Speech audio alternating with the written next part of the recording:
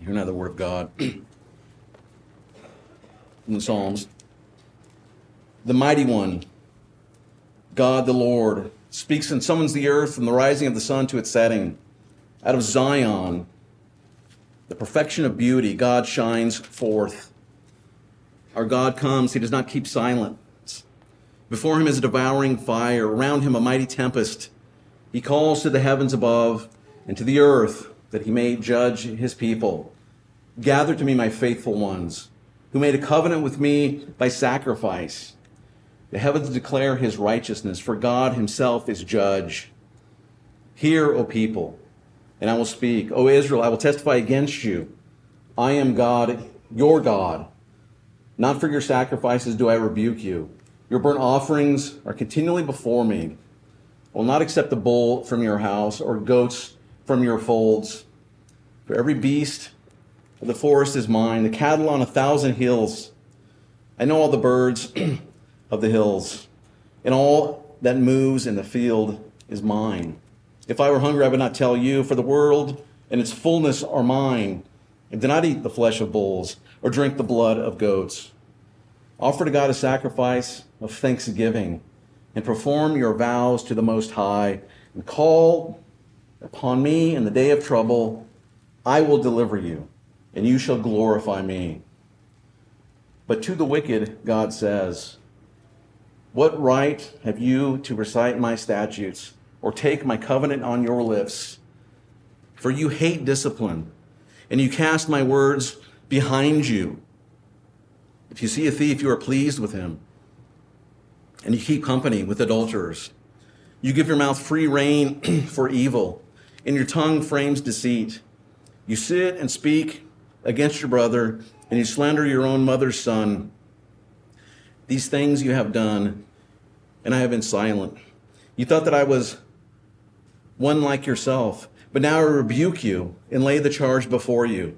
Mark this then, you who forget God, lest I tear you apart and there be none to deliver.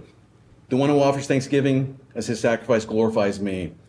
To one who orders his way rightly, I will show the salvation of God. The word of the Lord. The grass withers and the flowers fall, but this word of God abides forever. You may be seated.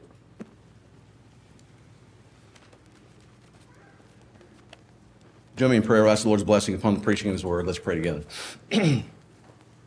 Our Father God, we do pray again that even as you spoke worlds into existence by the word of your power, and as you brought light out of darkness, that you at this time would speak to us through the reading, as we have heard, and the preaching of your word, that you would shine the light of your truth upon the dark corners of our hearts and bring light and truth through the gospel, dear Lord, that you would further conform us to the image of your precious and only Son, our dear Savior, Jesus Christ, and that you would bring glory to your name by doing so. Lord, we ask, now bless the preaching of your word and the meditation of all of our hearts, Lord. And we pray this all in Christ's name, and all God's people said, Amen. Amen. Well, there are certain phrases and sayings that we hear often in our culture that come into common use throughout time over history. I remember a number of years ago, the first time I heard someone misuse the word woke in front of me, and I had to rebuke them to stop using language poorly. But these kind of things happen, right? Things get corroded and degraded language. And of course, there are many, many words and phrases that the enemies of God and of truth and of reality use that are really wicked and designed to distort the truth, right? Lying language is what I call them. Lying language is a tool of the enemy. We could spend the rest of the morning talking about that. We won't, but we hear things used negatively all the time, meant to insult while sounding superior or advanced, dismissing things that are true. Right? You may have heard the phrase, you probably have often, I'm spiritual. I don't believe in organized religion. Right? I don't believe in organized religion. That's a common one we hear all the time. I always think like you'd rather have your religion be disorganized, right? It's an attempt to just dismiss, right, the institutions that exist. It's just a means that they want to be their own final authority, right? I don't want organized religion. I want my say. But some of these things have been embraced and repeated by believers, even in different traditions, right?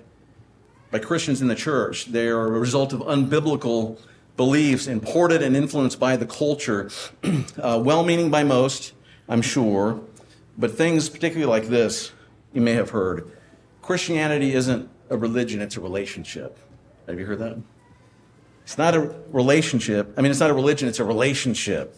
And any of us who encountered difficulty or drama or trauma by or in the church can see the desire to distance the church as an institution from their relationship with Jesus, right? I get that. We understand that in some respects. I was talking with a friend this week about some of the struggles that we've seen in churches and some of the missteps and the reality that there's a lot of doing church poorly in the world historically and now, and the sad damage that follows from that, the sadness. And my friend reminded me of Paul and his struggles that he talks about from within the churches, right? Not just without, but from within the churches. Those who've gone through painful issues and been damaged by the church, I understand, and you do as well, why they might react with this idea that if that's religion, no thanks, I don't want anything to do with it.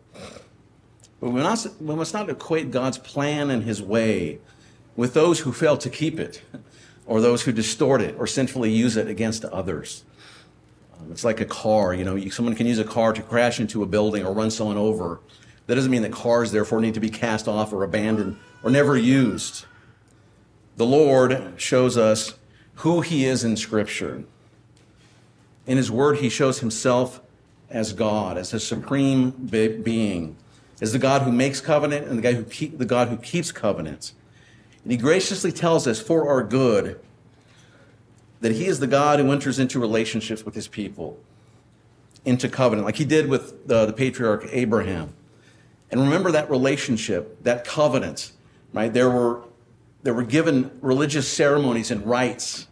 There was order and there was structure. It wasn't an informal, nebulous, open-ended relationship. It was a relationship, to be sure, but in covenant. It was a religious relationship. Or think of the covenant the Lord established with Israel, right, with the nation, right? There's a service there, there's sacrifice, there's structure, there's purpose given. And so religion is the means by which God and his people have true relationship, right? We can't pit those two against one another as we hear so often in culture, religion and relationship, right? Or even consider our own horizontal relationships between one another, right? The way that we express that is religion also. Think of James. He says that religion that is pure and undefiled before God, the Father, is this: to visit the orphans and widows in their affliction and to keep oneself unstained from the world, right? That's religion that is undefiled and pure.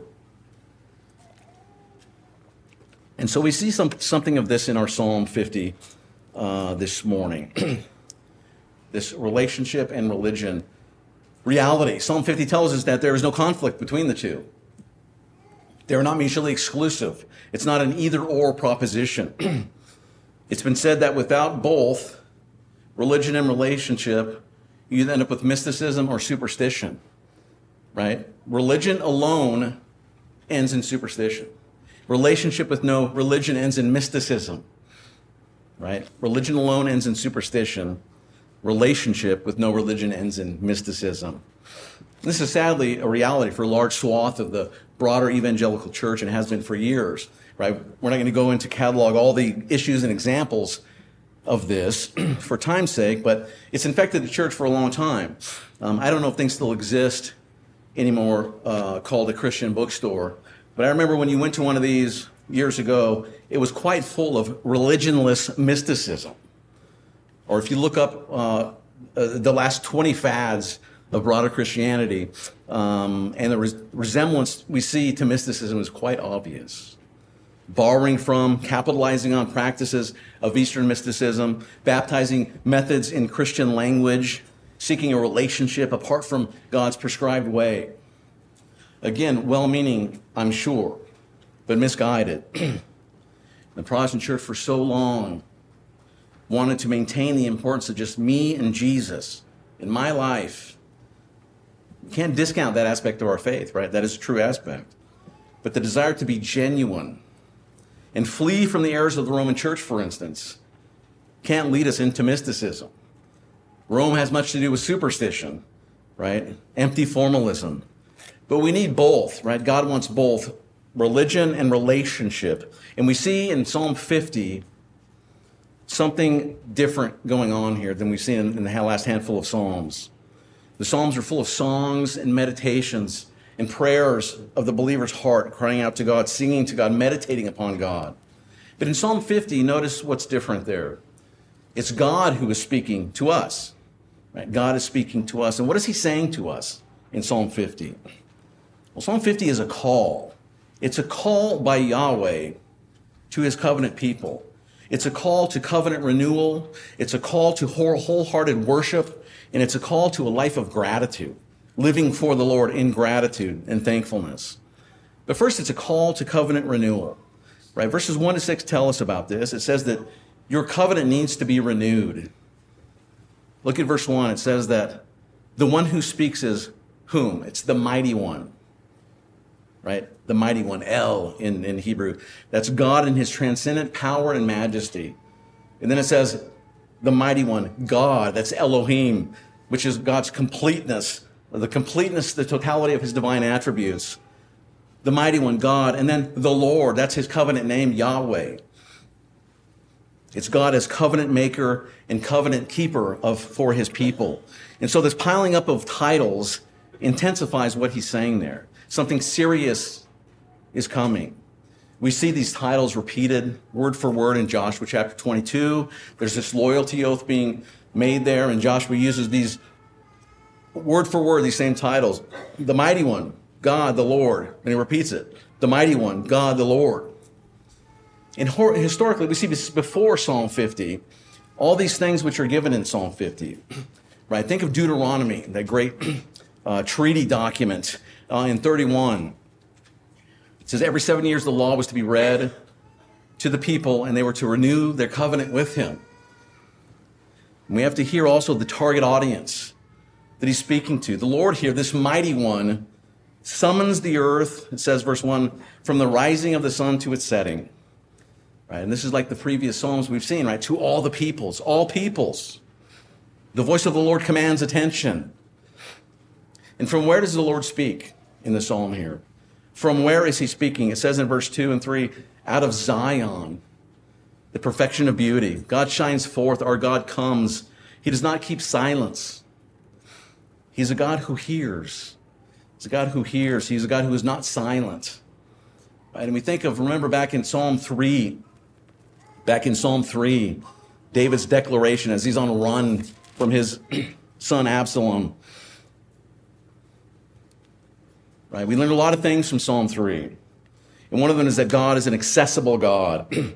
He's a God you can talk to. He's a God you can pray to. He's a God you can pray his word back to him. He hears, he listens. He says in verse 4 of Psalm 3, David says, I cried aloud to the Lord, and he answered me from his holy hill.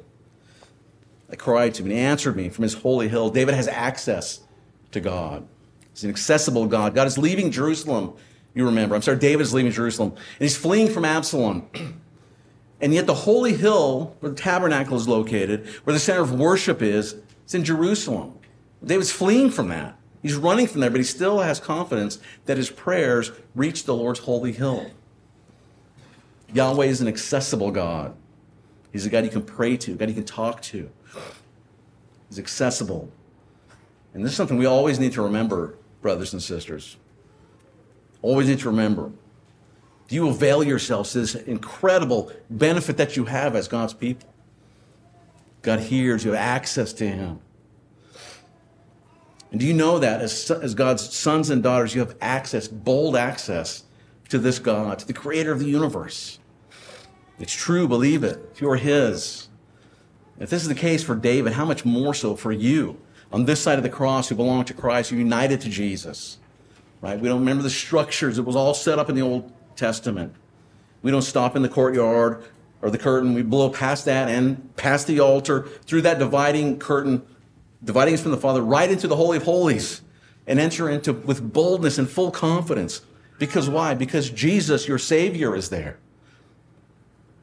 And so when David says, you, Yahweh, are my protecting, sufficient, restoring, accessible God, and he focuses on that, and he attaches and fixes himself on the nature of God in the midst of what he's going through. This is what leads him to the peace that he can know in the midst of that danger. And that's important. It's important for him then, and it's important for us now, brothers and sisters.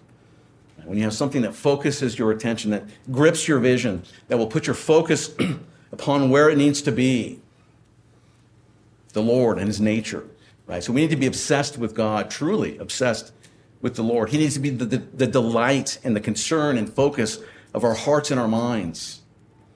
When we focus on this God, who he is, and the powerful salvation wrought by Jesus Christ, accomplished by the work of the cross. When we do that, the dangers and the stresses and the traumas that we're in won't become our dominant concern. We won't be overwhelmed by them with dizzying fear and drama. We have perspective when we do that.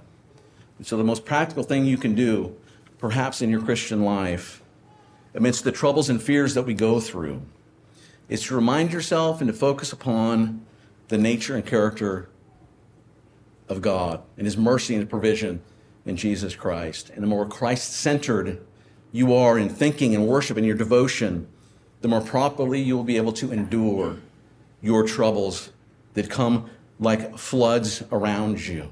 Even rejoice in them, as Paul says, rejoicing in sufferings, right? And so like David, we need to always be reminded and remind ourselves of the kind of God that we have. And quite frankly, there's no easy way to do that other than to do what David did in the psalm there. In the midst of all of that stuff that he's going through, in the midst of all of your trials, turn in your prayers, take that turn and say, but you, Yahweh, right? And you describe to him and to yourself the kind of God you have. Well, Psalm 50 in verses 2 and 3 speaks of God's action, right? Out of Zion, God shines forth. God comes. He does not keep silence. Right? And this is an action going on. It's an act of judgment. Right? He goes on, before him is a devouring fire. Around him a mighty tempest. We see similar passages throughout Scripture. We see him in Deuteronomy. We see him in Isaiah. References to this. We even see that well-known passage in Hebrews that we read this morning, right? In the context of worship, the author of the Hebrews says, therefore let us be grateful for receiving a kingdom that cannot be shaken, and thus let us offer to God acceptable worship with reverence and awe. Why? For our God is a consuming fire. This is verse 3 of our psalm. It says, our God comes. He does not keep silent. And there's before him a devouring fire and this mighty tempest. It's judgment language, right? God the judge. Before him all the earth stands in judgment. And then comes what? Comes his witnesses. Verse 4, he calls to the heavens above and to the earth that he may judge his people, right? And why is that? He may judge his people. It seems strange. Well, we sense here in the psalm that something's not right. Something is off in the relationship between God and his people. Something's not right in the covenant bond between them. God specifically is addressing here this gathering of, see, he says they're my faithful ones. My faithful ones. That's connected to that word, faithfulness, that word we talk about so often, hesed, right? Hesed.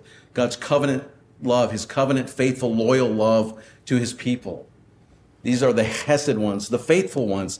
And he says in verse 5, gather to me, my faithful ones, who made a covenant with me by sacrifice. Right? And notice that the relationship they had was established and sustained by way of religion prescribed by the Lord to his people. Yes, they are his, he said, my faithful ones. But something is not right. And wonderfully we see as we keep reading in verse 6, the heavens declare his righteousness, for God himself is judge. And so this is saying here that God is the relationship restorer for his people. He's the one that restores the relationship. And there are times, brothers and sisters, when our relationship with God has suffered, it's fractured, it's strained.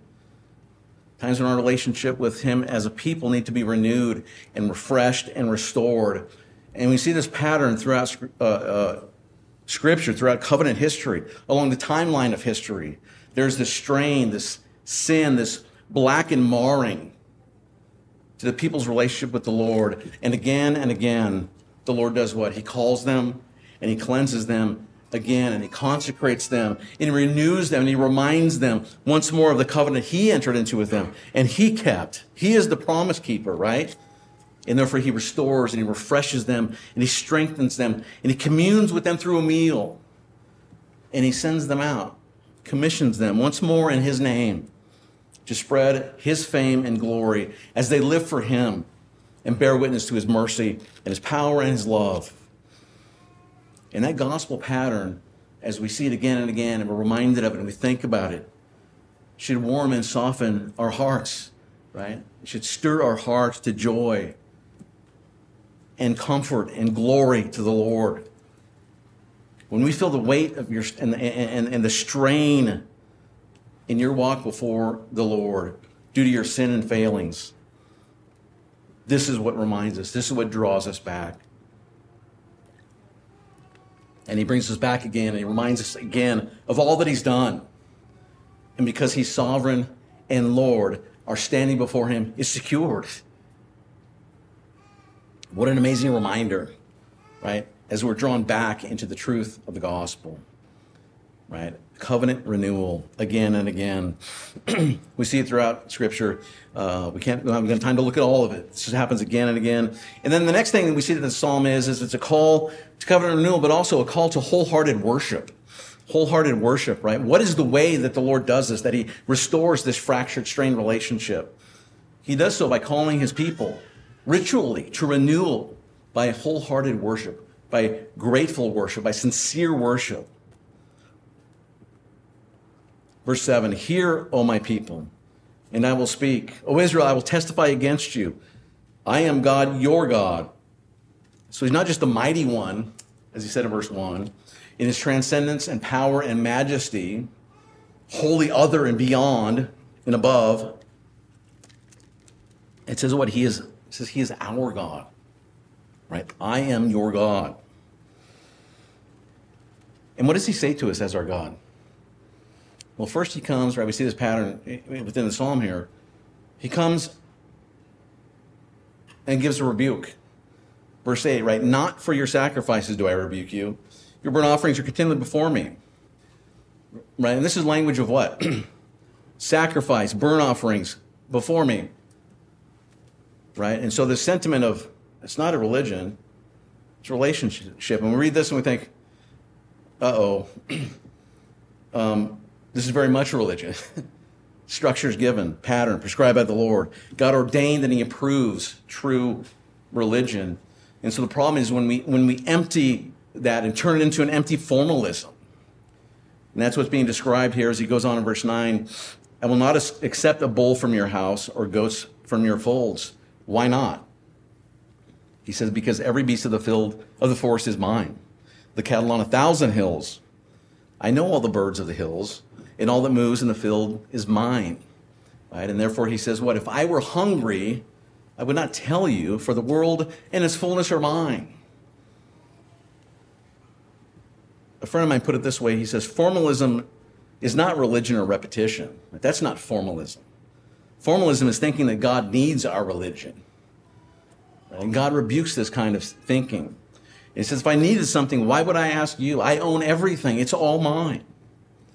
And so when we think God needs our perfectly planned prayers or our deliberately unplanned prayers or our perfect service or every box is perfectly checked, when we think that God needs that, that's formalism.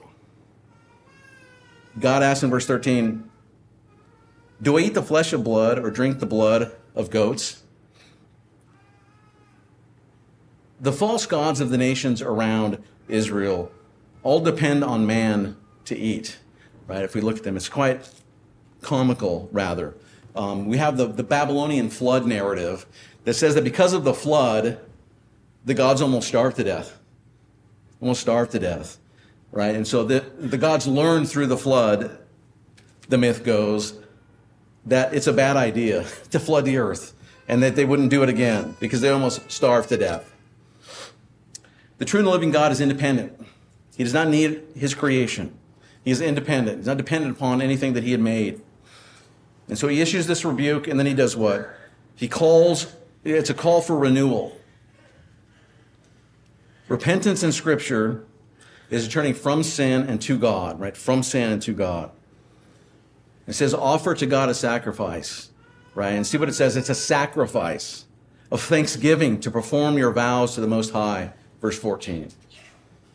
Verse 15, call upon me by prayer in the day of trouble. I will deliver you, and you shall glorify me, right? This is the call, right? There's a rebuke and then a call, a call to renewal. And so let us always be, dear Christian, people of repentance, a people of repentance, committed to repentance, dying to sin, living to righteousness by the power and presence of the Holy Spirit in your life. It's a reality if you belong to him. And let us root out and throw away any idea that the Lord needs our worship, but rather that we're the ones in need, right? We're the ones that are served in worship. And let us follow the instruction of the Hebrews, Hebrews chapter 13 that we read earlier, right? The instruction. Therefore, through him, let us continually offer up a sacrifice of praise to God that is the fruit of lips that acknowledge his name. Right? So we see so far in the psalm the call to covenant renewal and then the call to worship, wholehearted, true, grateful worship. And then lastly, we see that it's a call to live a life of gratitude, to live a grateful life. Right? There's that old structure from the Heidelberg Catechism, right? This guilt, grace, and gratitude, right? We need to know these things, what the problem is, what God has done, and how to live a life flowing out of that reality. And that's how God does it, right? How does he restore that relationship? Through renewal, and then by calling his people, he's given a structure, a formula, a creed, and a ritual. He calls them to renewal by living lives of gratitude. Right? Look at verse 16. But to the wicked God says, right, and again, he's speaking of those fallen, the wicked within the covenant people. He's talking to those who are living in contradiction to their profession, who name the name of Yahweh, yet are not living like that. And he says, what right have you to recite my statutes or take my covenant on your lips? Right? It's a reference to God's law, especially the Decalogue, it's the Ten Commandments. Taking the covenant on the lips is a reference to lying about it. It's faking. It's pretending to obey his covenant.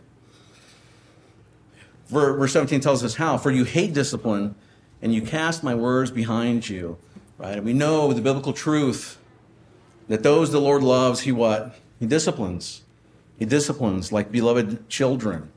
And the other side of that is true, right? Beloved children, those who love the Lord, they accept, they appreciate, they receive his discipline. And it has its effect, its right and godly effect. God has given his law to guide us, his rule for life, to guide us from unrighteousness, from ungodliness unto godliness. But God says that those wicked among them, verse 18, right? Listen how he goes through the commandments. The seventh and eighth commandment. If you see a thief, you're pleased with him. You keep company with adulterers.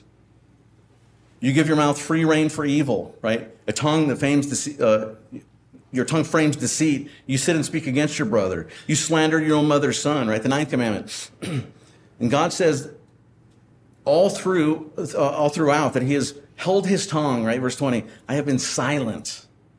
And because of that, verse 20 goes on, you thought that I was one like yourself. I've been silent.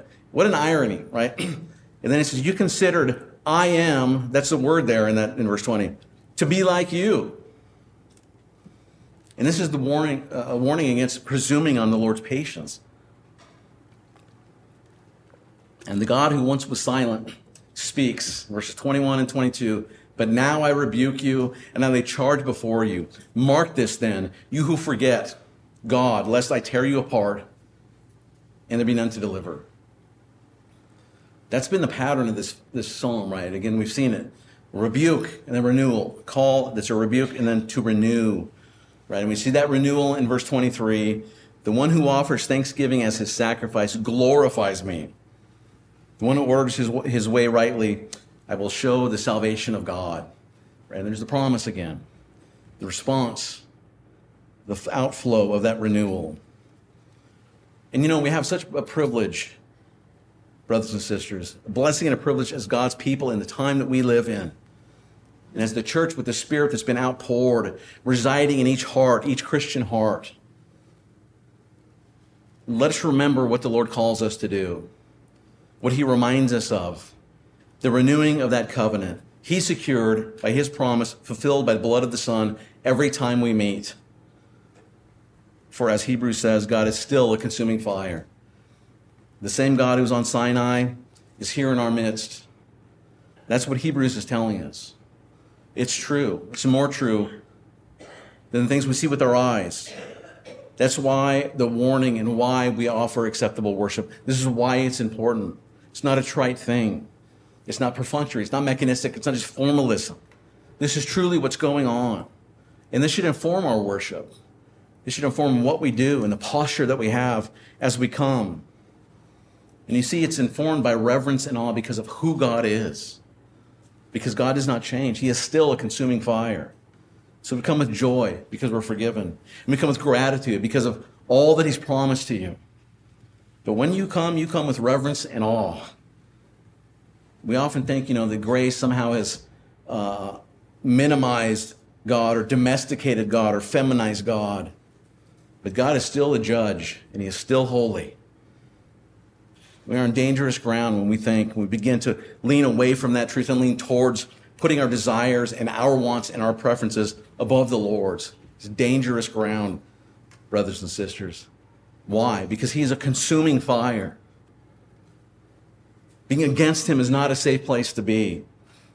And so when you come before him as he is, holy, pure, perfect. And the only possible way or reason that we can come at all before him is because of what? Because Jesus, our mediator, is there. Because his blood was shed for us. And the more we realize this, and the more it will catapult us to greater reverence and greater awe, right? There's this multiplying effect.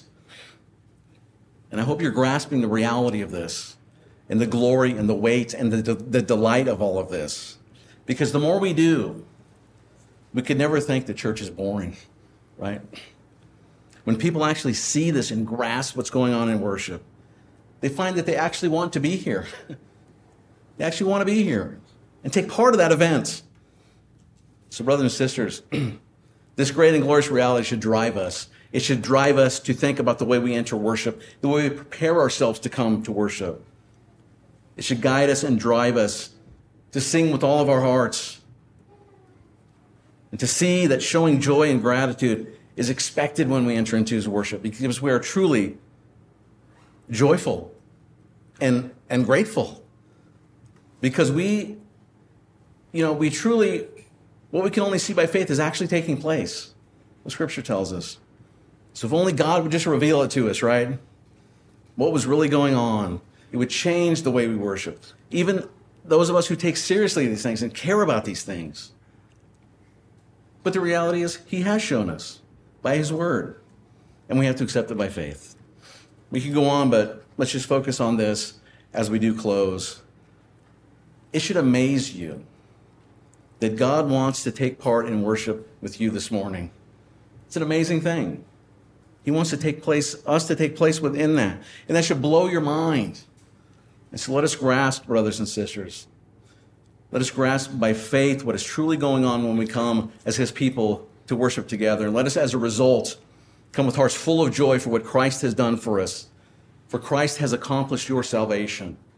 He is seated at the right hand of God, and your sins have been dealt with, all of them, fully and finally. And that should truly make you rejoice. Truly make you rejoice. God has come to do business with you, dear Christian, to feed you, and to feed you again at the table. to know once again that you are at peace with him. And he is not against you, he is for you. So believe by faith and come again and again, even with greater thanksgiving and joy and awe and reverence. For God is a consuming fire.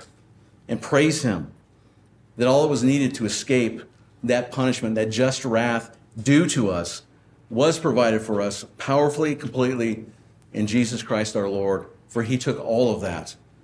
No more of that wrath remains for you who belong to him. Let's pray.